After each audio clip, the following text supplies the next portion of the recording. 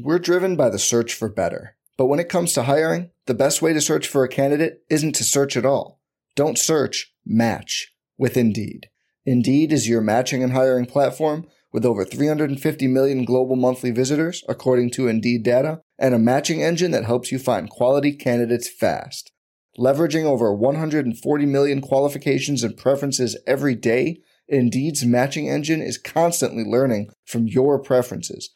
Join more than 3.5 million businesses worldwide that use Indeed to hire great talent fast. And listeners of this show will get a $75 sponsored job credit to get your jobs more visibility at Indeed.com/Blue Wire. Just go to Indeed.com/Blue Wire right now and support our show by saying you heard about Indeed on this podcast.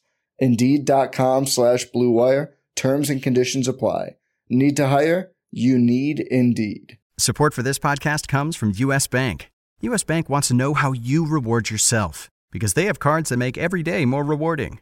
Are you a points hoarder, cashback guru, low intro APR lover? With U.S. Bank, it's up to you because they have the cards to fit your lifestyle. So earn more whether you're shopping at a gas station or a grocery store, even while planning a staycation. Learn more at usbank.com/credit card. U.S. Bank credit cards are issued by U.S. Bank National Association ND. Some restrictions may apply. Member FDIC.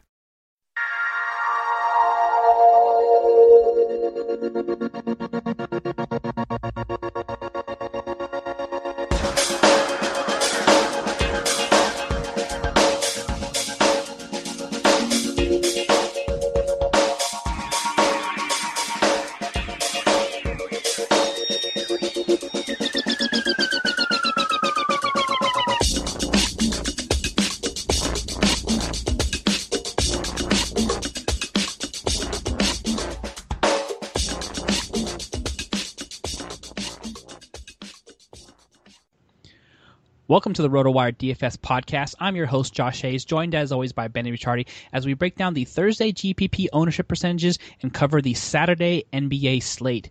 You can always find Benny on Twitter at BennyR11 and over at RotoCurve, RotoWire, and as a featured writer on the DraftKings Playbook. And you can also follow me on Twitter at JoshHayesFS. Benicio, welcome to the weekend, sir.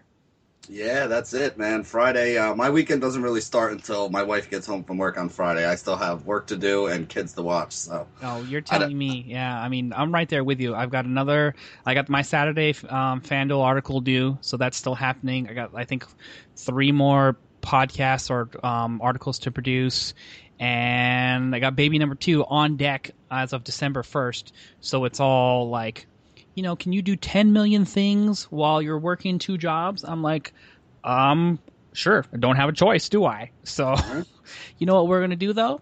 We're going to try to make everybody's life a little bit easier with some cash here in DFS for Week 11 for NFL and for Saturday on the NBA slate. So if we can do that, that's going to help everybody's cause out. Yeah, I mean, Black Friday is coming up. I need some cash, so that'll be good.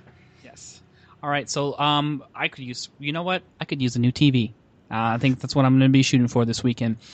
The RotoWire DFS podcast is available on iTunes and Stitcher, so if you get a chance to rate and review us, please go ahead and do so, and don't forget to share and subscribe. All right, we're going to go ahead and kick it off like we always do on the NFL side with our Bo Jackson, Deion Sanders combo show. And we'll start with the Week 11 FanDuel GPP ownership percentages. So just a quick recap of what shook down here for the people who did play some Jags and some Titans. Allen Robinson was the heavily owned player at 28.9%. I think he maybe about paid off the tag. Does that sound about right? But not didn't hit you a home run. No one really hit you a home run in this game. Anyhow. Yeah, no, there wasn't a lot. I think A-Rob might have been the best. What do you have, like 100 yards and 8 catches or something, like maybe 15, 16 fantasy points. I mean, he was useful. He wasn't bad. Right. You would have liked him to get into the end zone, you know, throw that red zone target to him over Julius Thomas. But overall, yeah, Blake Bortles 13.7% owned, Hearns 10.7%, Mariota 6.6%. Anybody who created GPPs with any of those shares of quarterbacks, they're losing. So, I mean, I hate to rain on your parade, but that's just what it's decided to do. You know what I am pissed off about, though, Benny? The Jags in their freaking Gus Bradley's play call of Denard Robinson for 3 straight plays at the goal line. I understand the situation of burning the clock. And, you know, and first of all, why is Denard Robinson a better red zone back than TJ Yeldon? That makes 0 sense to me, first of all. Second of all, how can you not at least when Blake Bortles threw you all the way down into like the 5 or the red zone, the 8 or whatever it was, from 80 yards of that fourth quarter drive, and you're not going to give him one shot to throw it into the end zone? Yeah.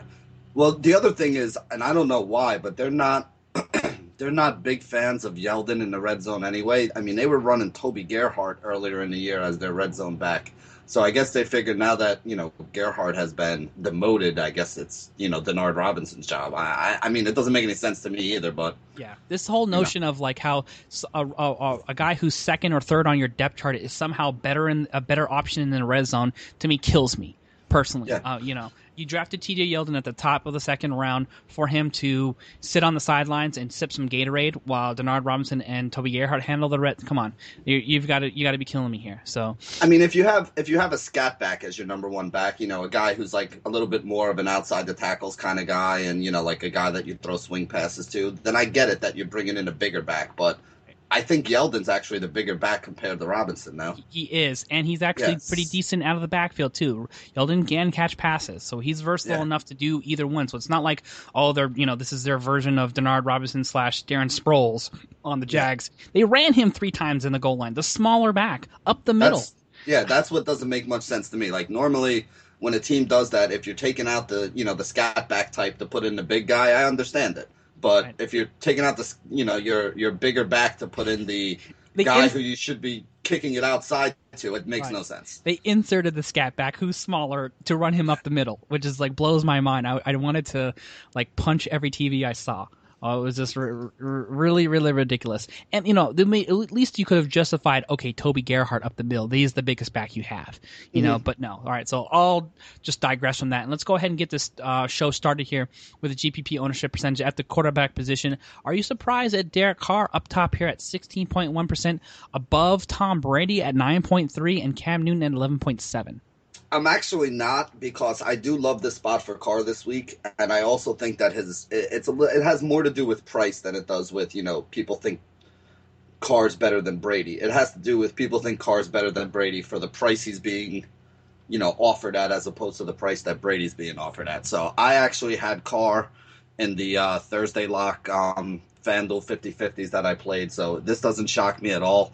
The one thing I want people to realize, too, is, he's 16% with 20% of the field being on Bortles and Mariota last night. So his number is probably going to be above 20 when Sunday rolls around, especially because he's one of the guys that's easy to swerve from one of those guys, too, because the price range is kind of the same. Whereas if you want to go up to a Newton or a Brady, you really got to make some other changes in your roster to fit those guys in. So if we even saw Carr at 20 to 25%, I would not really be all that shocked about it this weekend. Yeah, I agree that there as well. I think that people have seen the projections and the spot and the price discount that you're getting on Carr and him performing as a top 5 quarterback, up to this point in the season, are driving Derek Carr out of GPP territory for me. Well, would you agree, disagree here? How do you feel? Yeah, I mean, I still like him for cash. I still think that he's in a great spot, that Detroit defense isn't really scaring me all that much. But if he's going to be 25% owned, I'm going to try to go a different way, because not only is he going to be 25% owned, but you'll see when we get down to the wide receivers that both of his wide receivers are, pretty high up on that list as well. And I just don't know if they're going to score the 6 touchdowns or 5 touchdowns they're going to need to support Carr and 2 stud wide receivers all being in the 25% plus range. To me, this I know Detroit's bad. I know Oakland's pass game has been good lately, but I think it's a little bit of a stretch to think they're going to do that well. Yeah, I agree with you there as well. So, for me, I think I'm still preferring Tom Brady for cash games, and Derek Carr is a fine option. You get a nice cost saving, which you normally don't have available to you because you're using a top chalk option when you go with cash games and Derek Carr. So I get it, I understand it. I just don't think he is going to be somebody. When you see 16.7 where we're at right now, or 16.1, that's going to be closer to the 18 to 19 range, probably maybe even 20%. Come Sunday lock, which is going to be a guy that you don't want for GPPs overall. Now, at Tom Brady at 9.3%, we expect that to jump up over 10. Can he be considered GPP eligible, or do we need to look further down the list? I think you actually can look at him this week because with Edelman out now and with Dion Lewis no longer a thing, you know that there are some wide receivers that open up that are pretty cheap that would allow you to play him. So if you want to stack him up with, a guy like Amendola, which is very popular this week, or even a guy like LaFell, who I feel like people are just like completely discounting. Everybody's like falling in love with Amendola because Edelman, went down. I mean, remember, they paid all that money to Amendola to basically be Edelman when they brought him over there. And Edelman beat him out for that spot. And Amendola's been, basically a backup, afterthought, also ran pretty much since that point. So I don't think it's like a slam dunk that you're just going to take Amendola and he's just all of a sudden going to be Edelman and get 15 targets and 11 catches and 110 yards and a touchdown. I'm not saying I don't like Amendola in that spot. But again, if you can get one of those cheap guys and put him with Brady, you can still build a pretty good lineup around it. So, I mean, I usually don't pay up that high for a quarterback because you really need him to go crazy. But then again, he did kind of go crazy against Buffalo in week 2 earlier this year. You know that Buffalo's not an easy team to run against. You know they're going to be throwing the ball. You could see 40 to 50 pass attempts from Brady. And, I wouldn't be shocked if he had 350 and 3 touchdowns or more this weekend. Yeah, that's true. So, I think I'm going to probably get some shares of him in GPPs, but I also want to take a couple shares of some other guys here that you can slide a little bit further down. Matt Bryan has been a guy who's I've stacked and haven't really stacked successfully overall. I think because of the emergence of Devontae Freeman, it's sort of taken the early season, hubbub that we had with the Matt Ryan to Julio stack. So I don't know if I really want that. I am probably going to go Phillip Rivers, Stevie Johnson. Stevie Johnson is actually not like a popular, here's my top stack option, because you're going to be able to use some number one wide receivers because of the price cost that you're able to afford with Stevie Johnson. So I'll have some shares there. And then Aaron Rodgers, I don't know how many times I have to put my faith in this guy, but I think what I'm going to do differently with Aaron Rodgers is still use him in GPPs. And I know it's a little bit of a tougher matchup against Minnesota, but this is a division game. This is actually a game they need to have, first of all. And the run game isn't really in the best shape. Starks is decent, but he hasn't been like running for 100 yards consistently or anything like that. But he has been a good factor in the passing game.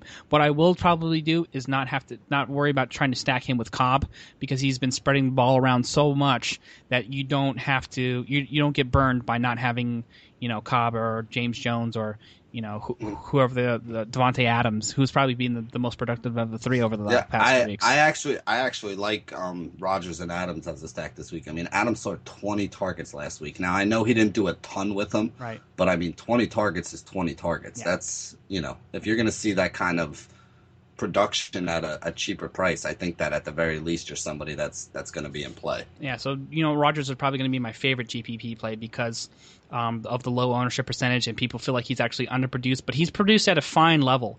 Like he has a top 10 projection still everywhere, but people take a look at the losses, and they say, Aaron Rodgers isn't playing well. He threw for 4 touchdowns against Carolina. All right, 333 and 2 scores for 25 fantasy points against Detroit Lions. Then there's the big dud, one of the worst games of his career against Denver Broncos. Then before that, he was decent. He didn't kill you. He was like 255 and 2 scores and 240 and 2 scores against a good Rams defense.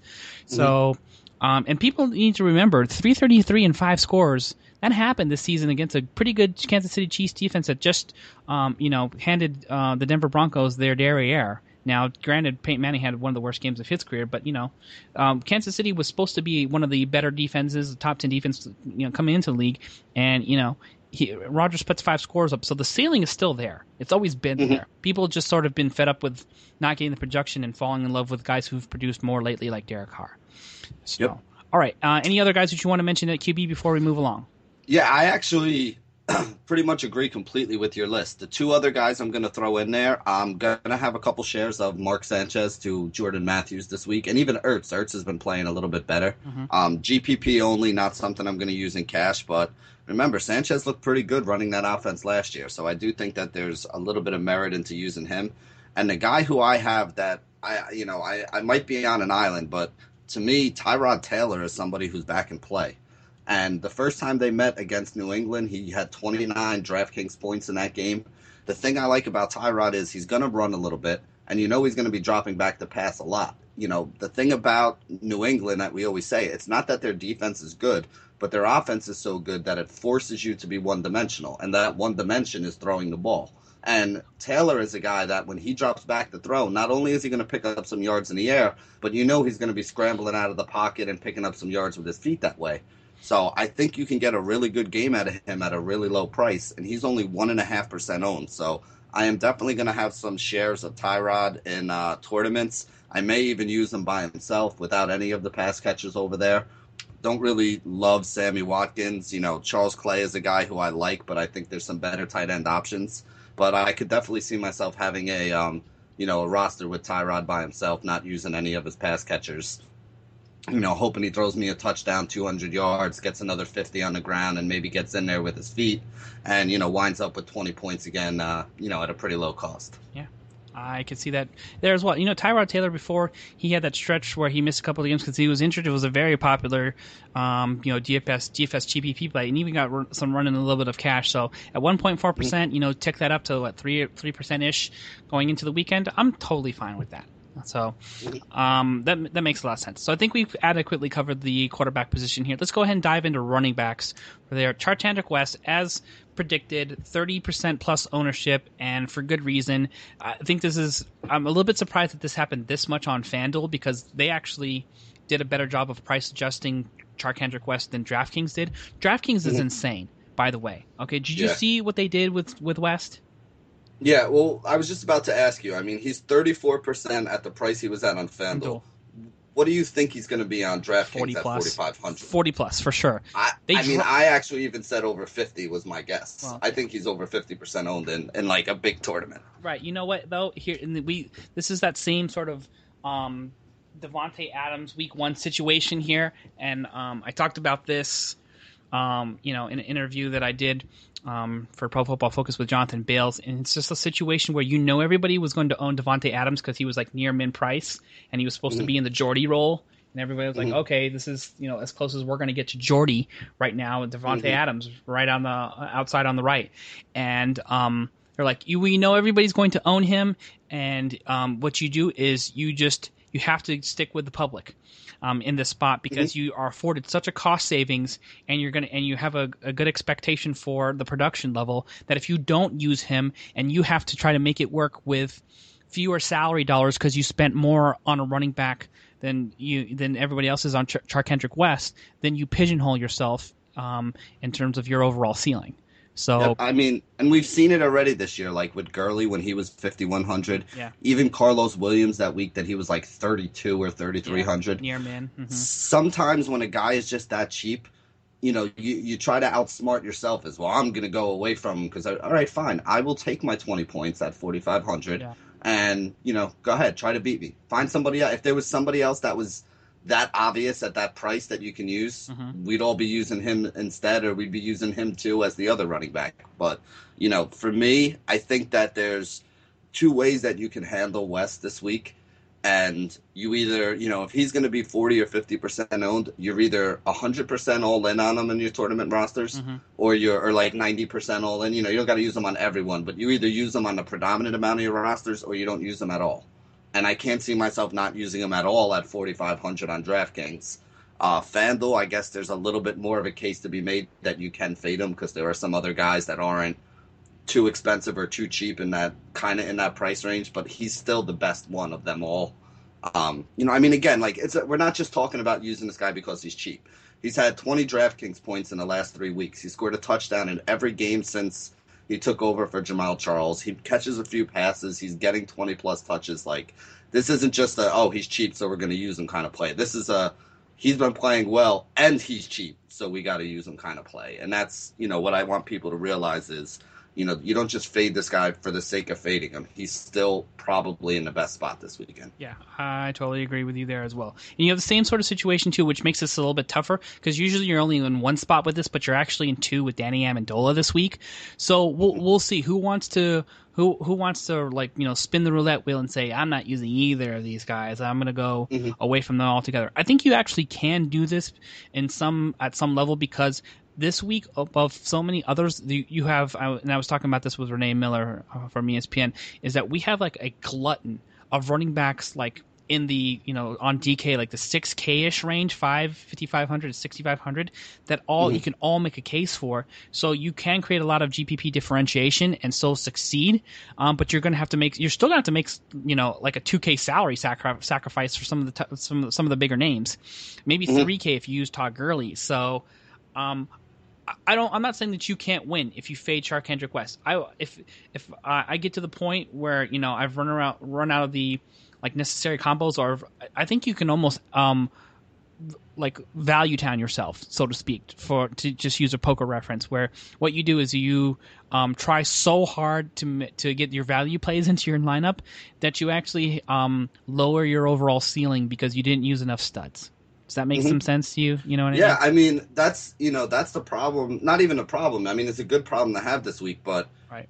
I could put together a roster that I like every single guy on the roster and still have $15,000 left over on the salary cap because there's just so many cheap options. So at that point, it's not even that you're fading those guys, but it's just basically like if you have that kind of money left over, these guys might be the best values, but with the money you have left over, can you find somebody that can give you more upside? Like, you don't need the value. Like, I feel like I could fit easily on FanDuel this week. You could go after, like, the big-time kickers like the McManuses of the world and the Gostkowskis and pay up for them without much of an issue because you don't have to, there's so many guys that are at that low end that you could use to throw in there that, you don't really have to like force somebody in there. There's, guys like Amendola are in a great spot. Stevie Johnson are in a great spot. Charkandrick West in a great spot. And they're all so cheap that, you basically have to try to say, okay, I'm going to use this one and fade that one.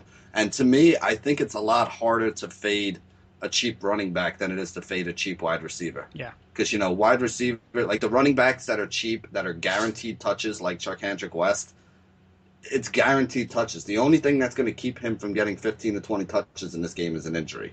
Whereas, with wide receivers, they're always game flow dependent and, some teams might try to take a guy away.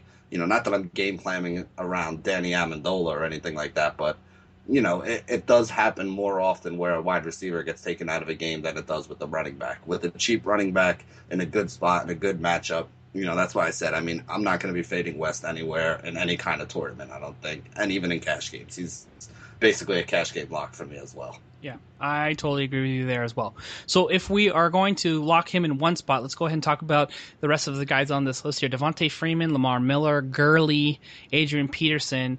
Devontae at 25, Miller 18.3, then Gurley at 13.5, Adrian Peterson 11.7, and rounding out the top five outside of Charkandrick West with Jeremy Langford at 10.9. Your thoughts on this group? All right, well, let's start at the bottom and work our way up. First off, I think Langford and Peterson are really risky for a Thursday lock game. Peterson hasn't really practiced. He's got like a barking groin or hamstring injury or something like that. I'm not saying don't play him. He is actually one of my top running backs for this week if the matchup and he is playing. Just be aware and make sure you check on it because if he is out, obviously that's going to knock out a whole bunch of people in Thursday tournaments that put him in there. So just keep an eye on him because there has been some injury news. Now, as for Langford, Forte might be back this week. There's some rumblings of that. So if Forte's back, I still think Langford gets some carries, but he's obviously not going to get as many carries. There's going to be some kind of split. Forte's going to take some of that work. So that would take him completely off the table for me. I do have an update there in that spot. Okay, I went on a mini rant on Fantasy Football Insider, the show that I host and own this morning, that I'm getting ready to post here as soon as this show's done, and said that Forte didn't practice Thursday. This is the third straight game where he's projected to potentially not play, and I talked about this before. This whole day-to-day business with John Fox is a straight-up sham. Okay, he's got a multi-week MCL sprain injury, all right, and he's been trying to do the whole Bill Belichick, be super vague about injuries for, competitive advantage, purposes or whatever. It's such a waste of time. You don't need to do this stuff, okay? Jeremy Langford is already a threat, and people you're not going to, all of a sudden, revamp somebody's entire game plan because Forte might play in the lineup. All right, so it's an absolute joke that John Fox is doing this. He's not playing. Okay, he hasn't practiced this Thursday. So him floating this whole day-to-day garbage news out there. It's the same exact thing he did with Alshon Jeffrey. The first week Alshon Jeffrey was injured, he called him day to day, and he missed a month. All right, and John Fox is pulling the same garbage here as well. So, is there a chance he plays? Then maybe there's some small chance. Do I believe in it? No. And secondly, Jeremy Langford has been killing it. So there's no reason for him to rush him back off the roster. And if you know anything about what the Bears have been doing, they felt like they were out of the race here, like in week 4. They saw that Cutler was injured, Alshon Jeffrey was injured, Kevin White was injured, and they're like, you know what, we need to get what we can now. They traded away Jared Allen. They started trading all these other guys off their roster to immediately start stockpiling picks for next year. So they know that they're not a playoff team. I mean, can they make the playoffs? Sure, but is it a long shot? Probably. Yeah. So, and Forte is also a free agent after this year. So you have a guy in Jeremy Langford who you drafted, who you liked, who has played well so far, and you probably need to continue to evaluate. So there's no reason for them to rush Forte back into the lineup for what? What you don't to keep the tread off of Jeremy Langford? He's a rookie, and you need to know if Jeremy Langford can be your bell cow back next year. I don't know if you can just say that after 2 weeks. So there you have it. That's the way I'm approaching it overall. Well, then in that case, I think Langford is definitely somebody you can look at. Although it is a tough matchup going up against that Denver defense for him. Yes. Again, no. Which Denver defense are we going to get? Are we going to get the one that got embarrassed last week by, Chalk Kendrick West, or are we going to see the Chalk? That's his name this week because everyone's using him, so he's Chalk Kendrick. That's very good. But I like I said, I mean, after watching West tear them apart last week, I think you, at the very least, would have to consider him if he's going to be getting the lion's share of the carries. I love Devonta Freeman this week. I don't love his price, but I do love the situation and the matchup and all that for him. It's a little tough for me to pay up for him this week, especially on DraftKings, where he's like $1,000 more expensive than anybody else. That's a little bit of a tough thing for me to do, but I can understand why people are looking at him so much. I think he's definitely a cash game guy. Don't know if I'd be going his way in tournaments. Gurley's another one. I'm not in love with the matchup for him this week. Actually, what's kind of interesting? I want to get your take on this. Lamar Miller, a lot of people bounced off him last week because Jay Ajayi is now all of a sudden healthy and is supposed to be stealing carries. Right. Lamar Miller's been looking great right now, especially with the coaching change and the way that they're using him, and they're giving him more than the 15 carries we used to go nuts that he never got before. Do you still think he's in play? And if you do still think he's in play, do you think 20% ownership on him is too high? I don't know if 20% ownership to me it puts him more in cash game territory than he does in GPPs for me. One, okay. I've always felt like that was so. Once you get into like a 15% ish plus, you're getting close to that threshold. So you better be getting super value if you're going to go beyond that and get that guy into list. And you are getting a nice price, particularly on DraftKings. But by the way, DraftKings still just. If you ever need a discount on anybody anywhere, it's DraftKings, like all the time. So, and we've ranted about this over and over. So, just wanted to quickly mention that here. As far as Ajayi go, who's the one, pushing for more playing time for Ajayi? Ajayi. He's the one. Right, yeah. He's the one coming out and saying, "I think I need more touches. I'm playing pretty well. 6 for 48 yards." For me personally, the guy's been injured or inactive the majority of the season up until November 8th, week 9. Okay, he has played well. He has run well. But you know what? Lamar Miller is the back. He's a veteran. He's been in that offense. I think he has the trust of Dan Campbell. And if Dan Campbell, if you think about him, how he's gone back to the whole, run the ball first. Keep the game balanced. We don't need to throw 40 times like Tannehill's Aaron Rodgers or something like that. Most coaches who are of that sort of ilk grade, cut from that cloth, prefer the veterans to keep them in the lineup, and they're still in the mix for a playoff spot right now. So I just don't see how all of a sudden Dan Campbell turning this into a timeshare because Ajayi was 4.8 yards per carry or whatever the last 2 games. This guy's got 11 attempts for 89 yards and has been a complete non-factor in the passing game. And the passing game is a big part of where Lamar Miller does his damage. So, long story short, not too concerned about Ajayi until I actually see him get 10-plus catches and cut into a bigger share. I think he's just a change of pace back that's going to give Miller a blow right now, and he's the one tuning his own horn for more playing time. Nobody else. Okay. All right. Any other running backs that we can just slide down here and talk about before we move along? I mean, I don't really love the guys that are lower owned this week. Chris Ivory, I guess, has a little bit of merit. DeMarco Murray has a little bit of merit, but I like the fact that Matthews was already announced out. Murray's been playing pretty well, but it's not a great matchup for him.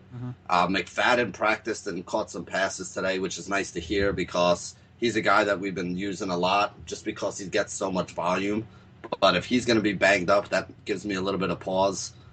Jonathan Stewart has been okay, but he really has no upside. But he could be a solid, cheap option for you to throw in there. He could get a touchdown, maybe 70, 80 yards. Doesn't catch a lot of passes, which is something I really don't like about him over on DraftKings.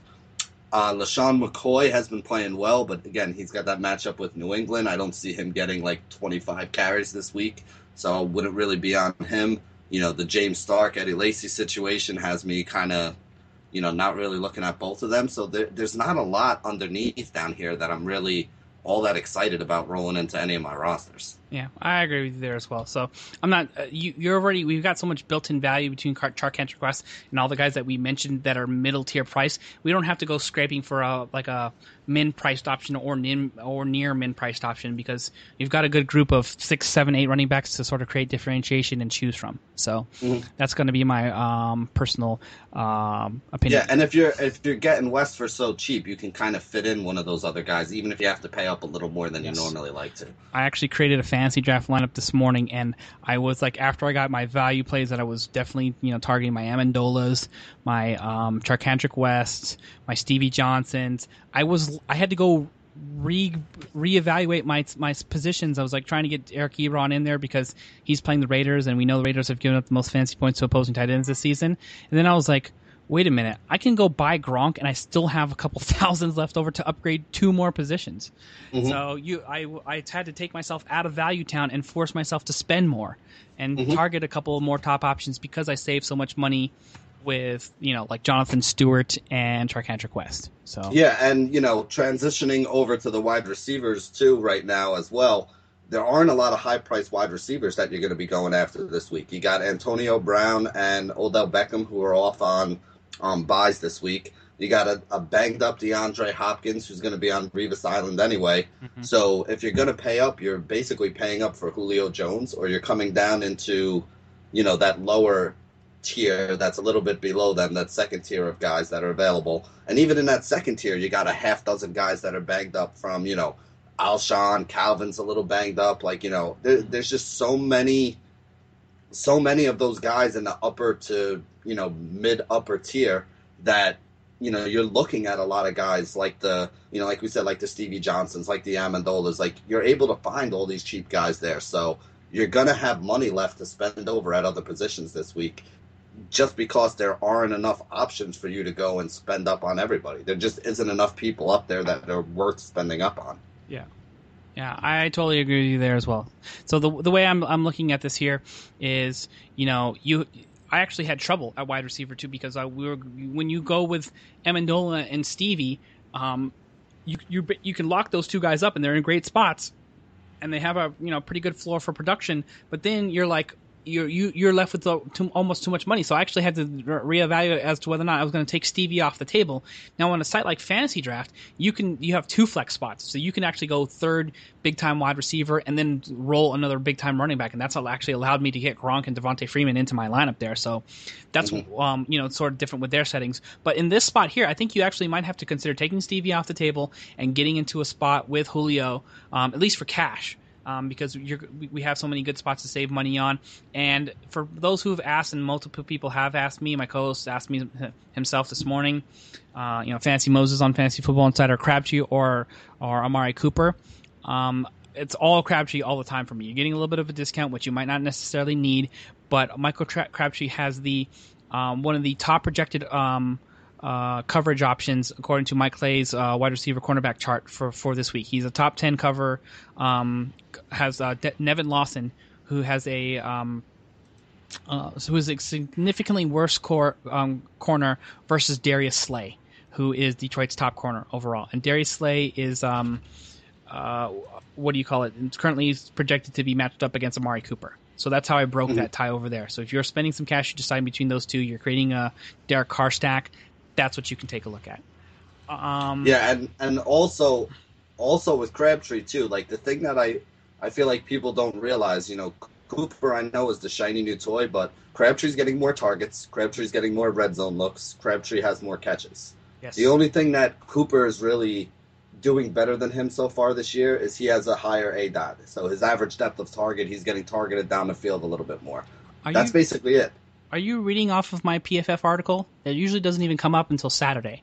So, because I said, quick quiz. This is just like almost verbatim. I'm just reading this off the top of my head for what I wrote yesterday, because I've set the article in, but I don't think it publishes till tomorrow. I said, between Amari Cooper and Crabtree, who has more targets, more catches, and more touchdowns? Yep. And the answer is Michael Crabtree for all three. And not by a lot, by the way. It's like, 1 target, 3 extra catches, and 1 touchdown. Or but at the same point in time, you're getting the discount on him too. Yes. So not only is he getting a little bit more work, but he's also cheaper. So when you put those two things together, right, to me, he just makes a little bit more sense. Plus, like you said, you look at PFF, he's got the 1, 2, 3, 4, 5, 6, 7, 8, 9. The 10th best matchup overall, as far as the cornerback wide receivers matchup. Right. So. And then you have Cooper, who's the top 30. So it's a significant downgrade in talent when you're using Michael Crabtree on the defensive end. I am in on Calvin for those of you who are looking for like a top 10 price option, and the Raiders secondary is someone that you can target. So if you're interested in him, I think he's GPP and cash eligible at a projected 9 to 10% ownership for this Sunday. I prefer Emmanuel Sanders over Demaryius Thomas for those of you who are wondering or want to gamble on the Brock Osweiler experience here. I want nothing to do with either one of them, to be honest. I hear you there, but if you're having to make a choice or you do want to get some exposure there, I feel like it's always safer for a rookie quarterback. Well, he's not a rookie, but maybe making his first career start to have somebody who's going to be running more of the underneath stuff, the middle of the field versus Demaryius Thomas, who's a bigger down the field target. It's probably the better wide receiver for sure, but you're a lot of times you're looking for that safety valve stuff, and the quarterback has trouble getting through all his reads and progressions. And Emmanuel Sanders can be a nice safe option who could pile up a bunch of targets and some catches underneath. And then the last thing I'll say, if anybody who wants to gamble further with the Mark Sanchez to Jordan Matthews thing, Jordan Matthews is only 3% owned, so projected 5% ownership-ish, I guess, for this weekend. Don't mind having some shares if that's the route you want to go. I just don't really ever trust Jordan Matthews enough once we've gotten to week 11, and he hasn't really done it so far. And so I don't know if that's actually just somehow going to magically change with Mark Sanchez, but he is a cheap option overall. So there you have that. Any other guys? Yeah, I actually want to add in, I love Mike Evans again this week. I know I've been rolling this guy the last couple weeks and telling you guys, he's just seeing so many targets right now with B-Jacks out. So Mike Evans, even at 12%, is somebody I still like. Stevie Johnson, I am very high on this week at 9%. Like him a lot more on DraftKings where you get the PPR. I think he could see, 10 targets this week, so I think he'll be somebody that I like. I also think I like Stephon Diggs a little bit again. I think that he's got some upside at low ownership in this matchup. And then the last guy I want to mention is, we kind of talked about him a little bit before, but if Devontae Adams is going to be seeing double-digit targets and he's still pretty cheap, I think he's in play, even though he hasn't done a bunch with them. You can't discount the kind of volume that he saw last week, and he should be seeing going forward. All right, that makes a lot of sense to me. I could definitely make a case and be in on that. All right, let's move forward to tight end here. Interesting that Greg Olsen to you is this much higher owned than Rob Gronkowski, given the matchup at home against Buffalo. 20% owned for Greg Olsen versus Gronk at 14.4. Your thoughts on that? Well, I think it basically comes down to price, because it's just there's a price difference between the two. It's very tough to fit in Gronk most weeks because of his price. If you're asking me, though, I would rather have Gronk than Olsen. Mm-hmm. If I'm going to try to pay up for a tight end, I'm going to pay up for Gronk. I don't think I would pay up for Olsen, especially not at 20% owned. At that ownership rate, I would probably drop down. There are a couple guys that are like 7-8% owned that I really like. Jordan Reed at 6.7%, the amount of targets. He actually has the second most targets per game average for the tight end position. So he hasn't played every week. He missed a week or two, but he actually averages the second most looks. He's a little bit, Olsen is third, Gronk is fourth, Reed is second, and the guy who's actually averaging the most, the only one who's seeing over 10 targets per game, is Antonio Gates, who's another guy that I like in this spot, especially if Malcolm Floyd might be out. You got Ladarius Green that might be out. We know Keenan Allen is out. And again, him and Rivers have been, they've had this connection for a couple years. He looks to Gates a lot. Gates gets a lot of passes thrown his way. He gets a lot of red zone looks thrown his way. So the fact that people are letting him go off at 5.5% means that I want to have a lot of him, because I think should be much higher owned than 5%. If I would have seen him in the 15% range, I wouldn't have been shocked about it, and I would still be considering using him. So at 5%, I absolutely love Antonio Gates this week. And then the only other guy who I'm going to mention, and it's not even that I love him that much, but you always got to mention the tight end going up against Oakland. You got Eric Ebron at 4%. He is somebody who's seeing some red zone looks. The thing that helps Ebron out the most is he lines up a lot on the same side as Calvin Johnson. And Calvin Johnson's been getting a lot of double teams with safety help over the top, which basically means that they're leaving Ebron one-on-one with a linebacker down the seam. And that's, if you watch some of the games where he's caught his touchdown passes, that's pretty much how he's been doing his damage. He is very athletic. He's fast. He gets behind linebackers and can make plays down the seam. And he's also a guy that's a big target in the middle of the field there for Stafford. So he's somebody else that I kind of like a little bit, probably more of a DraftKings play than a FanDuel play, because you're not getting much of a price discount on FanDuel from going to him versus like a Gates or a Reed. So on FanDuel, I think I'd rather just use Reed or Gates. On DraftKings, though, I think I might have a little bit of Ebron thrown in there as well. All right, fair enough. I like Ebron, and like I said, I was a guy I was trying to use before I saved a ton of cash here in some of my cash game and GPPs lineup. So those all make sense to me. I don't think you really need to mess around too much in this spot. I'm fine with anybody here in the top five: Olsen, Gronk, Kelsey, Reed, Antonio Gates. And Tyler Eifert, which people don't need to forget, and then Zach Ertz as a differentiation play down there. Oh yeah, the bottom. Good call. Yes, good call. Ertz is definitely somebody to look at this week. Yes, 0.7% owned, so probably going to be 2% owned or less. If you want to go off the board a little bit and fade some of the top five options in this spot, I like him as a GPP play. Sure, it could be actually cash safe. As well. Yeah, didn't he see like 7 or 8 targets last week? Yeah. If he's going to be seeing that at min price or near min price, I mean that's pretty good value again. Yeah, 10 targets, 7 receptions for 68 yards. Doesn't have a touchdown, but at $3K price last week, $3,100 this week, value all the way. The only problem, like I said here, is don't value down yourself by putting in all these value options that you love and then miss out on the ceiling of Gronk or Greg Olsen because you saved $10,000 in your salary or something crazy. Mm-hmm. So, all right, and then finally, let's wrap it up here with defense before we move on to NBA. Here, Benny, your top options on the defensive end for given the ownership that we have. We got Seahawks at 20%, Panthers at 11.6%, Jets at 9.3%, Eagles and Chiefs rounding out the top 5.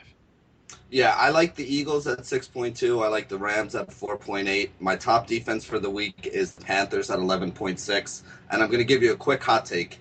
I did not like the Seattle defense at all this week. And let me explain why, because people are like yelling at me right now as they're listening to this. How do you think that game's going to go? Because to me, I think the Seahawks are going to try to run the ball, and I think San Francisco is going to try to run the ball. Now, the thing I want people to realize is everybody looks at the total at 39 and goes, oh, it's a lock. You got to put the Seahawks in there. But if the Seahawks don't get a shutout, they're only going to wind up with 3 or 4 fantasy points from keeping, San Francisco under 21 points, which I'll agree with you is probably a given that San Francisco doesn't get the 21. The score of that game is going to be like 17-10 or 13-7 or something like that. That's the way I see it. But if both teams are going to keep the ball on the ground, then you're not getting any drop-back passes, which means you're not giving Seattle any chance for sacks, not that they've been getting a ton of them this year anyway. You're not giving them a chance for a lot of interceptions, which honestly, their secondary hasn't been the vaunted secondary that we, think of the Seahawks as. At 20%, I am not going to have one share of Seahawks defense in the GPPs. and maybe that's going to be my downfall, but that's just the way I see it. I do not love them as much as everybody else does this week. Wow, that's strong. That's very, very strong. I think actually I want some shares because San Francisco is putrid, for one. Okay, you don't have to do it in a GPP. You can do it in some cash. You can mix up your cash, plays there. But like I said, I think there's so many spots to save money. I'm totally fine going with the top option, and I don't care what Blaine Gabbert did. It wasn't even all that impressive last game, but he got the win. He's bad. He's still considered a backup quarterback in the mix to me, and I always want to target backup quarterbacks. Osweiler, I'm buying a little bit. So, and the Chicago Bears aren't really like a top defensive option. So I'm probably not. He's from one person I'm not necessarily going to really go after. But I will have some shares of the Seahawks. I do want the Jets versus TJ. Is it Jets versus TJ Yates in Houston? Yes. Mm-hmm. And then I'm probably not going to be targeting Mark Sanchez, even though he can be a turnover machine. I just don't have a lot of faith in the Tampa Bay defense as a playmaker overall. But those are some of the options I look at. And Panthers have who on the schedule this week again? Who am I looking at? You know what? It's a good matchup. I remember because I know they were my top. Give me a second here. Washington. Oh, yeah, Washington. So Kirk Cousins, people feel like he's a rainmaker after what he did last week. So, I mean, maybe we should give ourselves a little bit of... The Panthers defense... Yeah, the Panthers defense is night and day for the Saints defense. That's true. I think that's true. I could line up at wide out. Josh could be throwing me the passes, and I think that we would both put up 20 fantasy points against the Saints. Against the Panthers, we would both end up in a hospital. So don't look at what Cousins did last week and assume he's going to do the same thing this week. It is night and day the matchup that he has. Okay, fair enough. So I want shares of Seattle. I think Denver bounces back against Chicago, although Jay Cutler has played very well. Philadelphia, I have no problem with them targeting Jameis Winston. And St. Louis is decent too, but I feel like they play better on the road at home. But there's Baltimore is really nothing to be worried about at all. They have Chris Givens, trying to fight Kamar Aiken for who's the number one wide receiver. That's not a good option overall. No. New England at Buffalo, I do like that. Although Tyrod Taylor has held his own in his last matchup, but that was at home. And then to me, my second best option, if I'm not using Seattle, is actually the Jets against CJ Yates. It is on the road against Houston, but like I said, it's CJ Yates. I don't know how many times I can reiterate that for effect or value. So would you be using the Jets because they're going up against CJ Yates? I would be using the Jets primarily when you think about it. It's probably going to be because of TJ Yates. So I don't know how else to say it other than TJ Yates. So you're saying that TJ Yates is not a good quarterback and you would be using the Jets? Well, I'm not really saying that per se. What I really want to say... Well, okay, I'll just stop before people turn off this podcast. All right, that is going to wrap it up for the GPP ownership percentages for Week 11. Go ahead and get that money. Let us know how it went for you. Based on some of our recommendations on Twitter at BennyR11, at Josh Hayes FS. Show us the pile of cash that you're swimming in on FanDuel after you take down a big GPP with some of our elite options that we've given you. And let us know. Let us know what's going on. Let us know we enjoy the show. We love being interactive with you guys. Yeah, I expect to see all the Scrooge McDuck memes. Yeah, absolutely. Yeah, DuckTales, diving right into the pile of coins. I want to see that. That would be awesome. All right, before we get into the NBA plays, I want to let you guys know that if you haven't gotten in the mix here on rotowire.com to talk about the projections, you're wondering where we're coming up with a lot of these numbers, how we break down top projected players and their value for their salary. Rotowire.com takes care of it all for you with their daily fantasy optimizer. They have one for NHL, NBA, Major League Baseball, NFL, college basketball, college football, soccer even. And you can get a 10-day free trial right now. So just go to rotowire.com/pod, get your 10-day free trial. Check out all the projections. They're good for season long. They're good for DFS, up to the minute depth charts, customizable league projections, all the things that you need and more to dominate all your DFS games and your fantasy leagues for season long as well. And you get the free trial and the access to all the information that we're bringing you here on the show in one spot, available for you 24 hours a day. So check it out. I'm pretty sure you're going to love the membership. It's one of the reasons why we love working for RotoFire, for fringe benefits like these. So rotowire.com/pod, get your 10-day free trial now.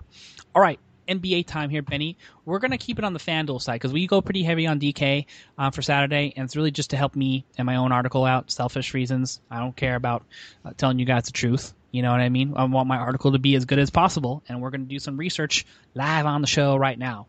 So here we go. Saturday slate, November 21st. We've got 7 games on tap here, and we'll go ahead and kick it off to the point guard position. Benny, what are you trying to do here for Saturday NBA DFS? Well, we're talking all day slate, right? Because there are a couple earlier games here. So let's cover all the bases, and then people can filter them out themselves if they want to play just evenly. Right. Fair enough. I mean, basically, the way he's been playing right now, you can't sleep on Rajon Rondo. I think he had another triple-double last night, or did he come up like an assist or a rebound short or something like that? One rebound short. Okay, 1 rebound short. He's slacking on us at this point, but there's really no way. I mean, I was a little worried about his minutes when Collison came back and how that would all go. Mm-hmm. But, I mean, the guy's still putting up incredible numbers right now. Mm-hmm. They very likely may have lost Rudy Gay last night.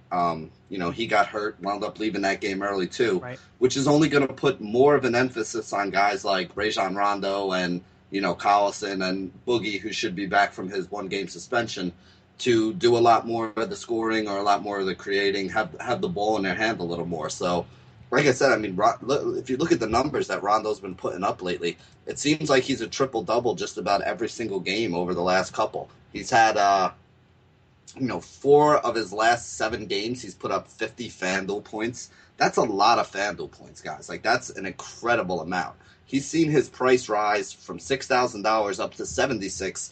And it's not even like 76 is all that expensive. If you're getting 50 points out of a guy who's 76, you're talking 6.5, almost 7x value on FanDuel, which is crazy. If you get 6 times, you're looking at a score like 360. If you get 7 times, you're looking at a score over 400.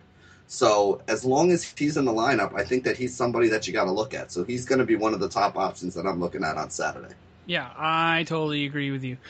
So Rajon Rondo, you know what? I believe he's actually cheaper on FanDuel than DraftKings. That's really weird to say. Yeah, he is. It feels dirty saying that because DraftKings has like a complete different approach to what you do in NBA in terms of values versus NFL. NFL, they want to hand out guys who are awesome like candy, and then NBA, you're like, Rajon Rondo is what? Is he really cheaper on FanDuel? Are you? Is that for real? Yeah. And there's actually a thing that we've mentioned before. When you're looking at guys, if you can find a guy cheaper on FanDuel than he is on DraftKings, it almost makes him an automatic play. Like if you were considering playing a guy on DraftKings and he has a lower price over on FanDuel, if you liked him on DraftKings, you should love him on FanDuel right. at that situation. Normally, yes. And now it's like a weird situation where how it's just completely different between football and NBA. But you're totally right. So yeah, for NBA, I'm talking that football's a completely different animal. Right. But if you see a guy that you were going to put into your DraftKings lineup on NBA, and you see that he's even cheaper on FanDuel, if you're using him on DraftKings, you pretty much have to use him on FanDuel because it doesn't make any sense that you would be using him on DraftKings if you're not using him on FanDuel. Right.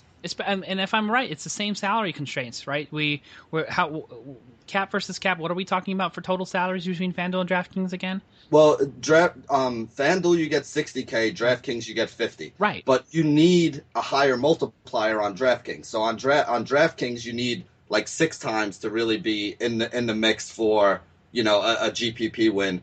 On FanDuel you need like 5.5. So that's why we're saying like it's actually a lower threshold. So if a guy is cheaper or even the same price on FanDuel as he is on DraftKings, if you like them on DraftKings, you have to love them on FanDuel because the threshold's even lower that you need out of them. Exactly. And that's sort of the point I was trying to illustrate there with the salary comparisons. So, all right, we've identified Rajon Rondo as a good play.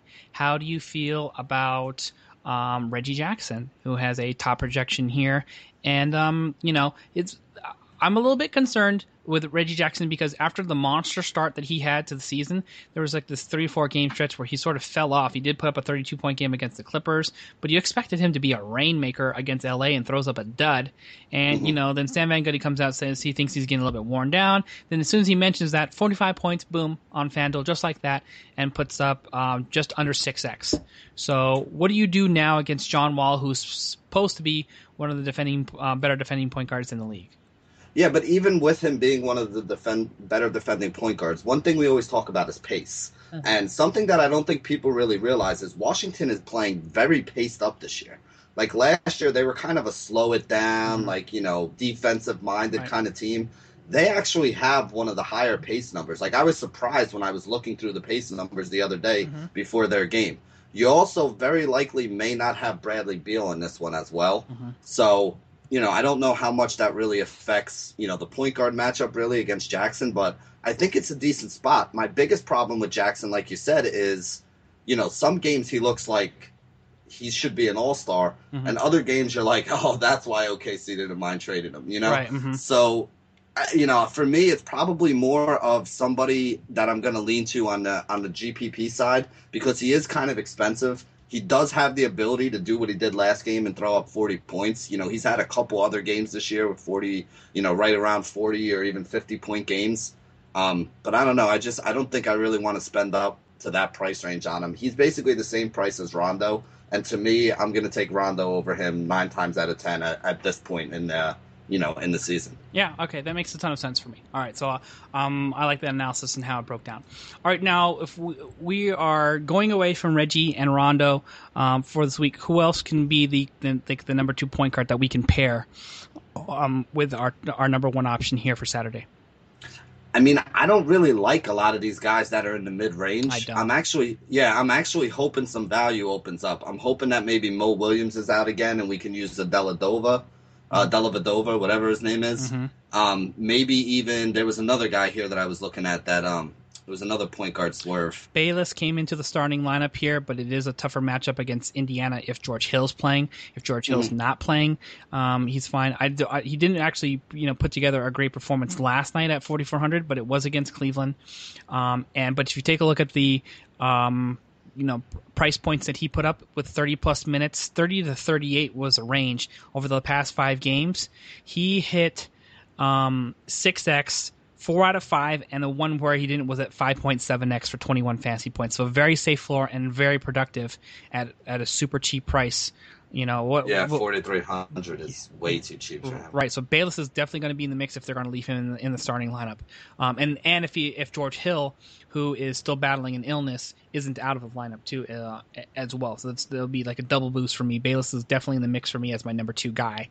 And then we have Dennis Ricky Schroeder, who is at 4,800, put up a very strong game with 22, 33, and 6 assists against the Sacramento Kings, good for 6.7x and still under 5K. So he's another guy to me that are battling with who I want to pair Rajon Rondo with as my number 2 guy. How would you feel about going to the other side of that Sacramento game too?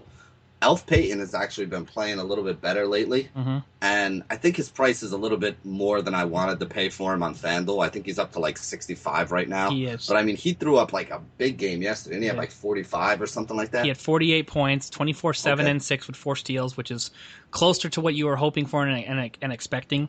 So that's nice. But and you have actually gotten a significant cost savings. He started out the season up at 7,400, so he's dropped about a K almost. Okay. But I still feel like overall you're in that same sort of like ceiling group that you can potentially get out of Dennis Schroeder, who does have a different, more difficult defensive matchup on the road at Cleveland, so there's a reason to fade. But then Jared Bayless, against Indiana, I just probably want the cost savings because it's pretty significant between the two. So. Yep.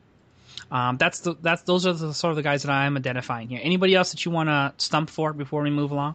Like I said, I don't really love the point guard position today, so that's pretty much everything I see. I know it's not great, but hopefully we get some value that opens up there. I would gladly take it. Like if a Dellavedova is starting and Mo Williams is out, I'll lock him up, throw him with Rondo, and move on and spend somewhere else. All right, fair enough. I'm going to still probably take a look at Bayless or Shooter. I'm probably Bayless over Shooter as the way I would rank those 1, 2, 3.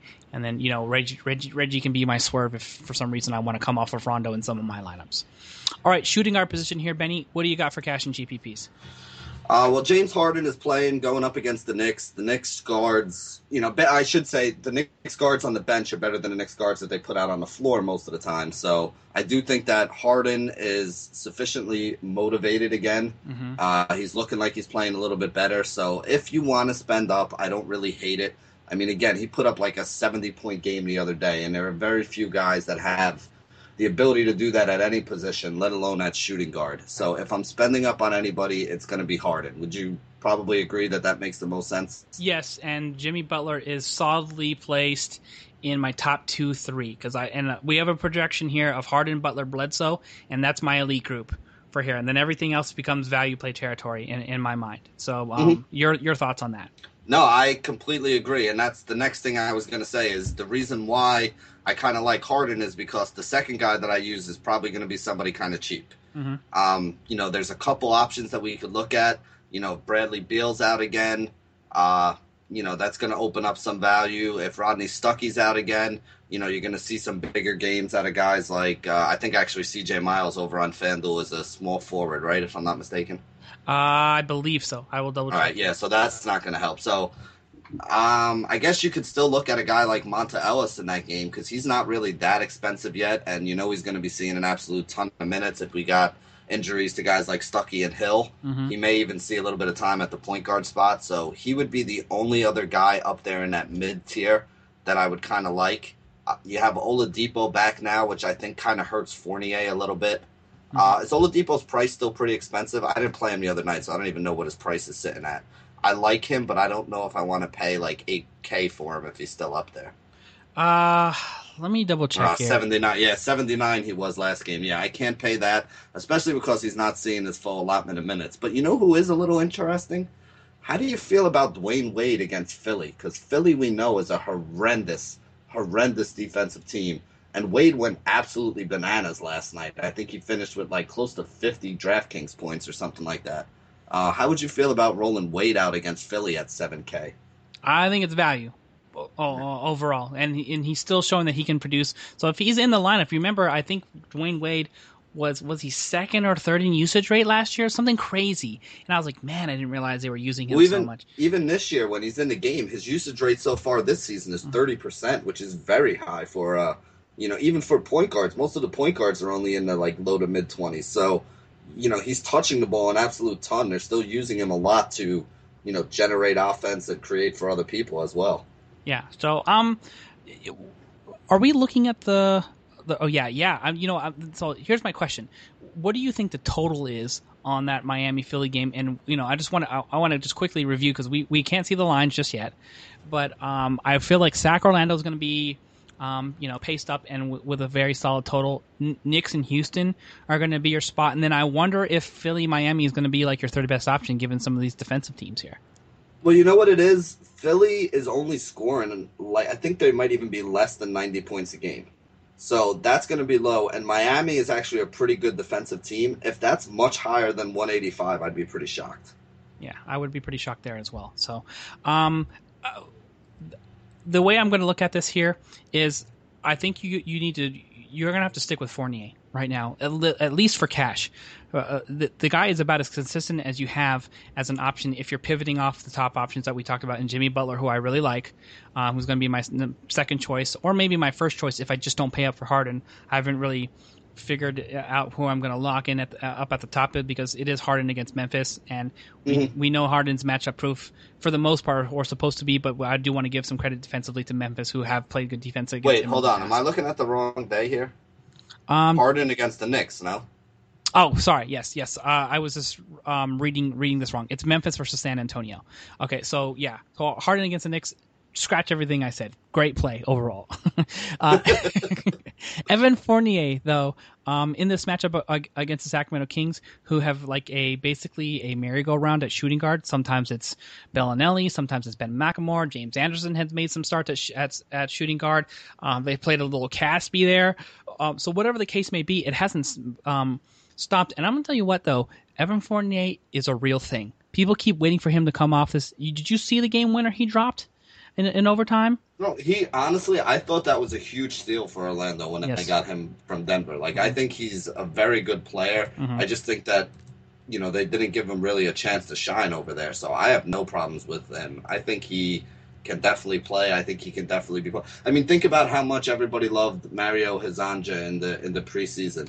And he has basically made that guy a staple on the bench right now. He's like a paperweight sitting there on the bench because he doesn't even get in the game right now. So that's how good he's been and how well he's played so far to start the year. Yep, exactly. So I'm going back to the well there. Here's what we're talking about. You want your 6x, 6.7x against Minnesota, 6.4 against a supposedly good Washington defensive team, and then he comes up with 5.5x and 5.6 in the 2 games before that against Utah and LA. All right. So are we good here at shooting guard, or do you want to come down with a couple home run plays before we move over? No, to be honest with you, that I'm kind of spending up a little bit on some of the guys we talked about. Some of the home run plays we'll talk about with small forward because I think there's quite a few over there. All right. So I'm going to draw the line at Beal in this spot too, because taking a look at the price, I think that's about as good as you can do. You can make a case for Monte Ellis, but against a struggling Milwaukee team, but you're not getting a significant price discount there. So for the most part, everything I think you're getting into serious GPP gamble territory if you go too much further below Evan Fournier. All right, small forward here. What do you got for me for cash and GPP? Okay, well, there's going to be some value guys that open up here. Depending on how the situation works out with Indiana with all their guards that they have, I do like CJ Miles. He's pretty cheap at only $4,800. I also think you got to keep an eye on Omri Caspi, especially if Rudy Gay is out. If you have Gay out, Caspi is going to be like $4,200 or $4,400, I think he was yesterday. So there's a lot of value in that cheap spot. Moving up towards the top, again, Paul George looked unbelievable the other night. He seems to be completely back. His price is getting a little expensive. I like him more than Carmelo. I kind of have to think about whether or not I like him more than using LeBron against Atlanta. LeBron has been taking a little bit more of an offensive role lately. Like you pointed out the other day, he was a little bit upset at his teammates in the post-game press conference, and I feel like he's asserting himself a little more, but I think I'd still rather have Paul George at a $500 or $600 discount over LeBron because George just looks really, really good lately. So if I'm spending up, it's probably going to be Paul George. If not, I think I'm going to be looking to go cheap with guys like Miles and Caspi. All right, fair enough. I'm with those plays overall, especially if Caspi has always produced at a pretty high clip whenever Rudy Gay has been out of the lineup, and they really don't have like a legitimate big-time scoring second fiddle. They have a good fantasy second fiddle in Rajon Rondo, but Caspi has never been shy about trying to score the ball. So if Rajon Rondo is going to give him some elite shots like he has been, then I love that play. All right, and you take a look at the guys projected in the mix here. There's not a whole lot I feel great about. Robert Covington's still on a minutes cap. Justin Winslow had a bad shooting game against a not good Sacramento team. And then Jeff Green would be somebody I would normally be interested in. I'm probably still going to be interested in here because it's 7.5x, 7.4, and 8.2, and at 3,800, he's hovering very, very close to min salary on FanDuel. So I'm probably going to still have to get him into the mix, but you hate it against Kawhi Leonard. That's the only problem that I have. It's like, why does it have to be against Kawhi Leonard? But at this point here, he's just too cheap for me to say I got to completely fade. So what your choice here? We're going to choose Omri Caspi at 4,200 or who did I just mention? Jeff Green at 38. What do you do? Ooh, that's tough, man. Jeff Green's been seeing a lot more minutes, and that's incredibly cheap. I think I'm going to go... I think I'd still go Jeff Green just because he's so cheap. And I don't know. I mean, I could see both of those guys being in there. It's very tough.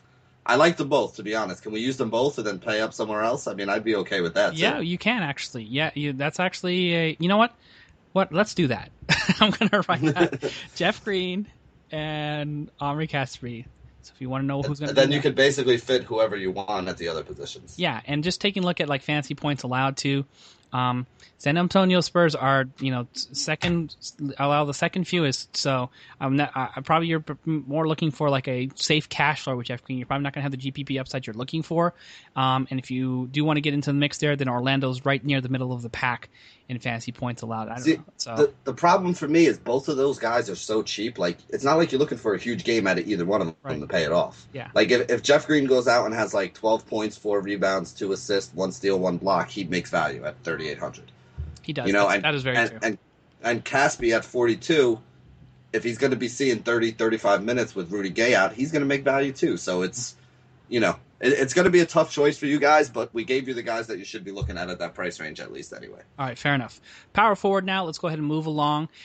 There are a couple top options at the top. Paul Millsap has been balling out of control, and normally you don't want to play against Cleveland, but Kevin Love is probably one of the weak spots on that defense. Who else are you looking at in this lineup? I actually like the pairing of Millsap and Chris Bosh, and I know I bashed Chris Bosh earlier in the year, but I have come around and I am now a believer. He is rebounding, which was the big knock that I had on him for a guy I had to pay up for, and he's putting up 20-something points a game, and I also watched a lot of that game last night, and they look for him, like they'll run ISOs for him. They'll get him the ball in like that high post area, and literally everybody just goes to the other side of the floor and lets him go one-on-one. So I am back on the Chris Bosh train, at least for now, until he stops rebounding again. And I agree with you with the Millsap thing. He's just been too good lately. And against Cleveland, the game should probably stay close. So it's going to be one of those games where he gets his 36, 37 minutes because he's the one Hawk that really doesn't come off the floor.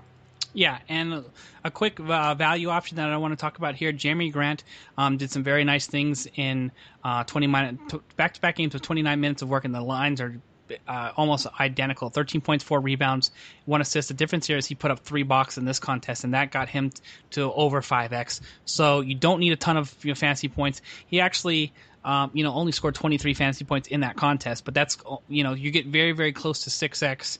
And then you have, Llewellyn, who's fine, but not anybody, any sort of like defensive stalwart.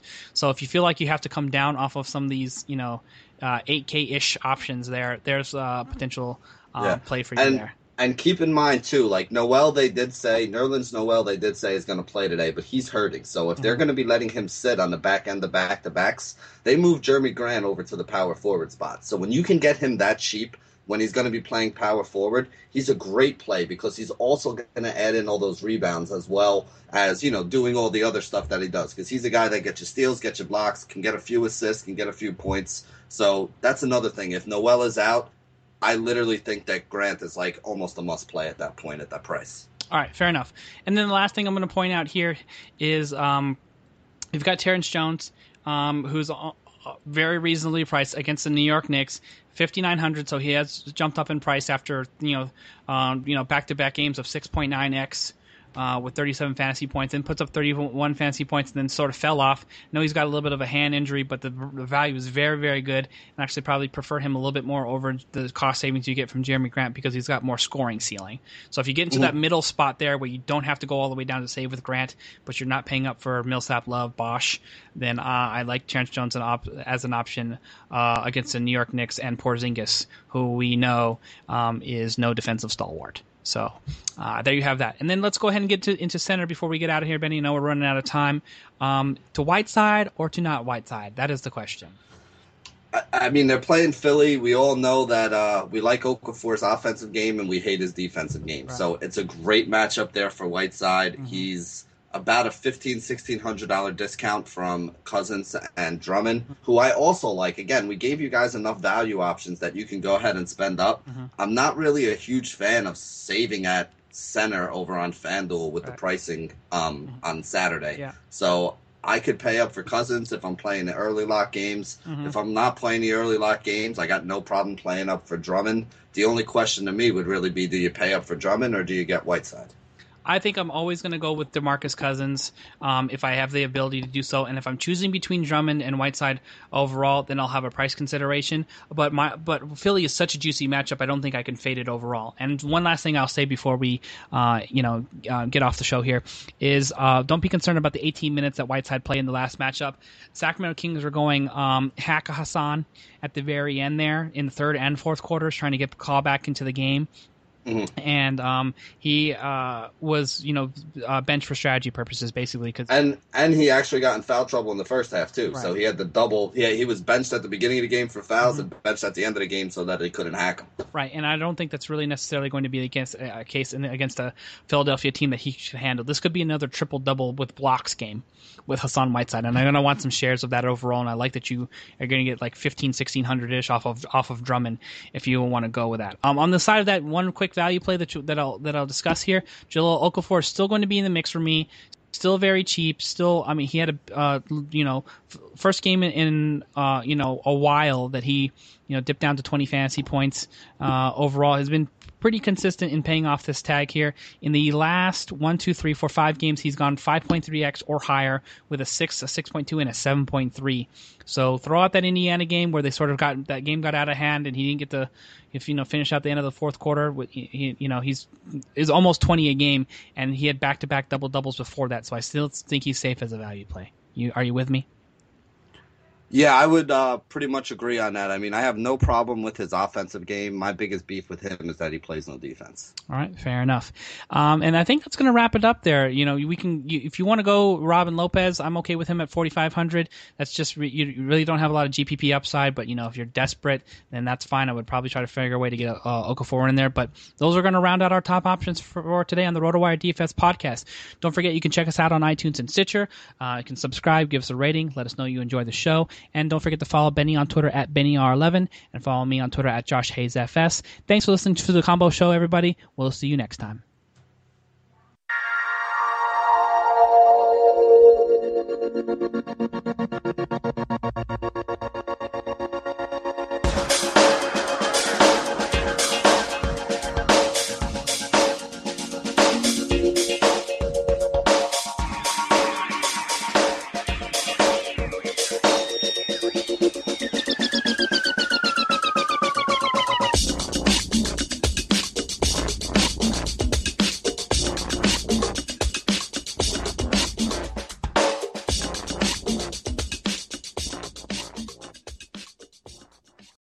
Join us today during the Jeep Celebration event. Right now, get 20% below MSRP for an average of $15,178 under MSRP on the purchase of a 2023 Jeep Grand Cherokee Overland 4xE or Summit 4xE.